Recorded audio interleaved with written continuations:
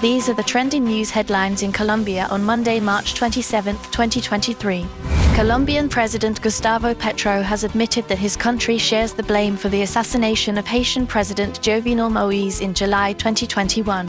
Moïse was killed by a group of Colombian mercenaries, which worsened Haiti's already dire political and economic crises.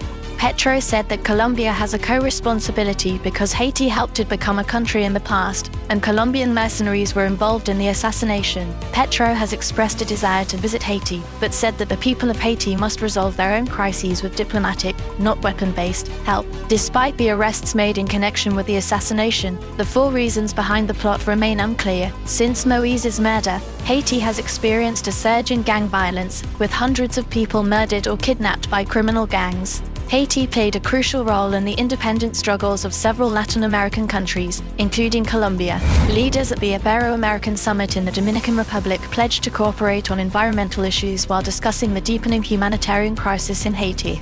Colombia's president, Gustavo Petro, is considering a constructive role for his country in Haiti. Meanwhile, leaders emphasized the need to address issues like the loss of biodiversity, pollution, soil degradation, and scarcity of water resources.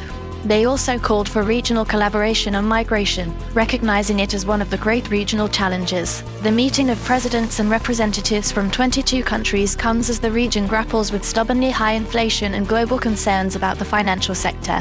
The International Monetary Fund, IMF, has said that Colombia's economy is transitioning towards a more sustainable growth path, with tightened macroeconomic policies, slowing global growth, and higher borrowing costs being highlighted as factors driving this change. The IMF has praised the country's decisive monetary policy tightening, which it deemed consistent with targeting inflation. However, the fund has also warned that some downside risks persist and remain elevated. The IMF has also commended Colombia's commitment to maintaining a tight monetary stance until price pressures and inflation expectations are on a firm downward trend. Colombia's two-year, nearly $9.8 billion flexible credit line approved by the IMF in April has given the country additional external buffers and enhances its resilience. For more trending news headlines in Colombia, simply search Oscast Colombian News Headlines in your favorite podcast app.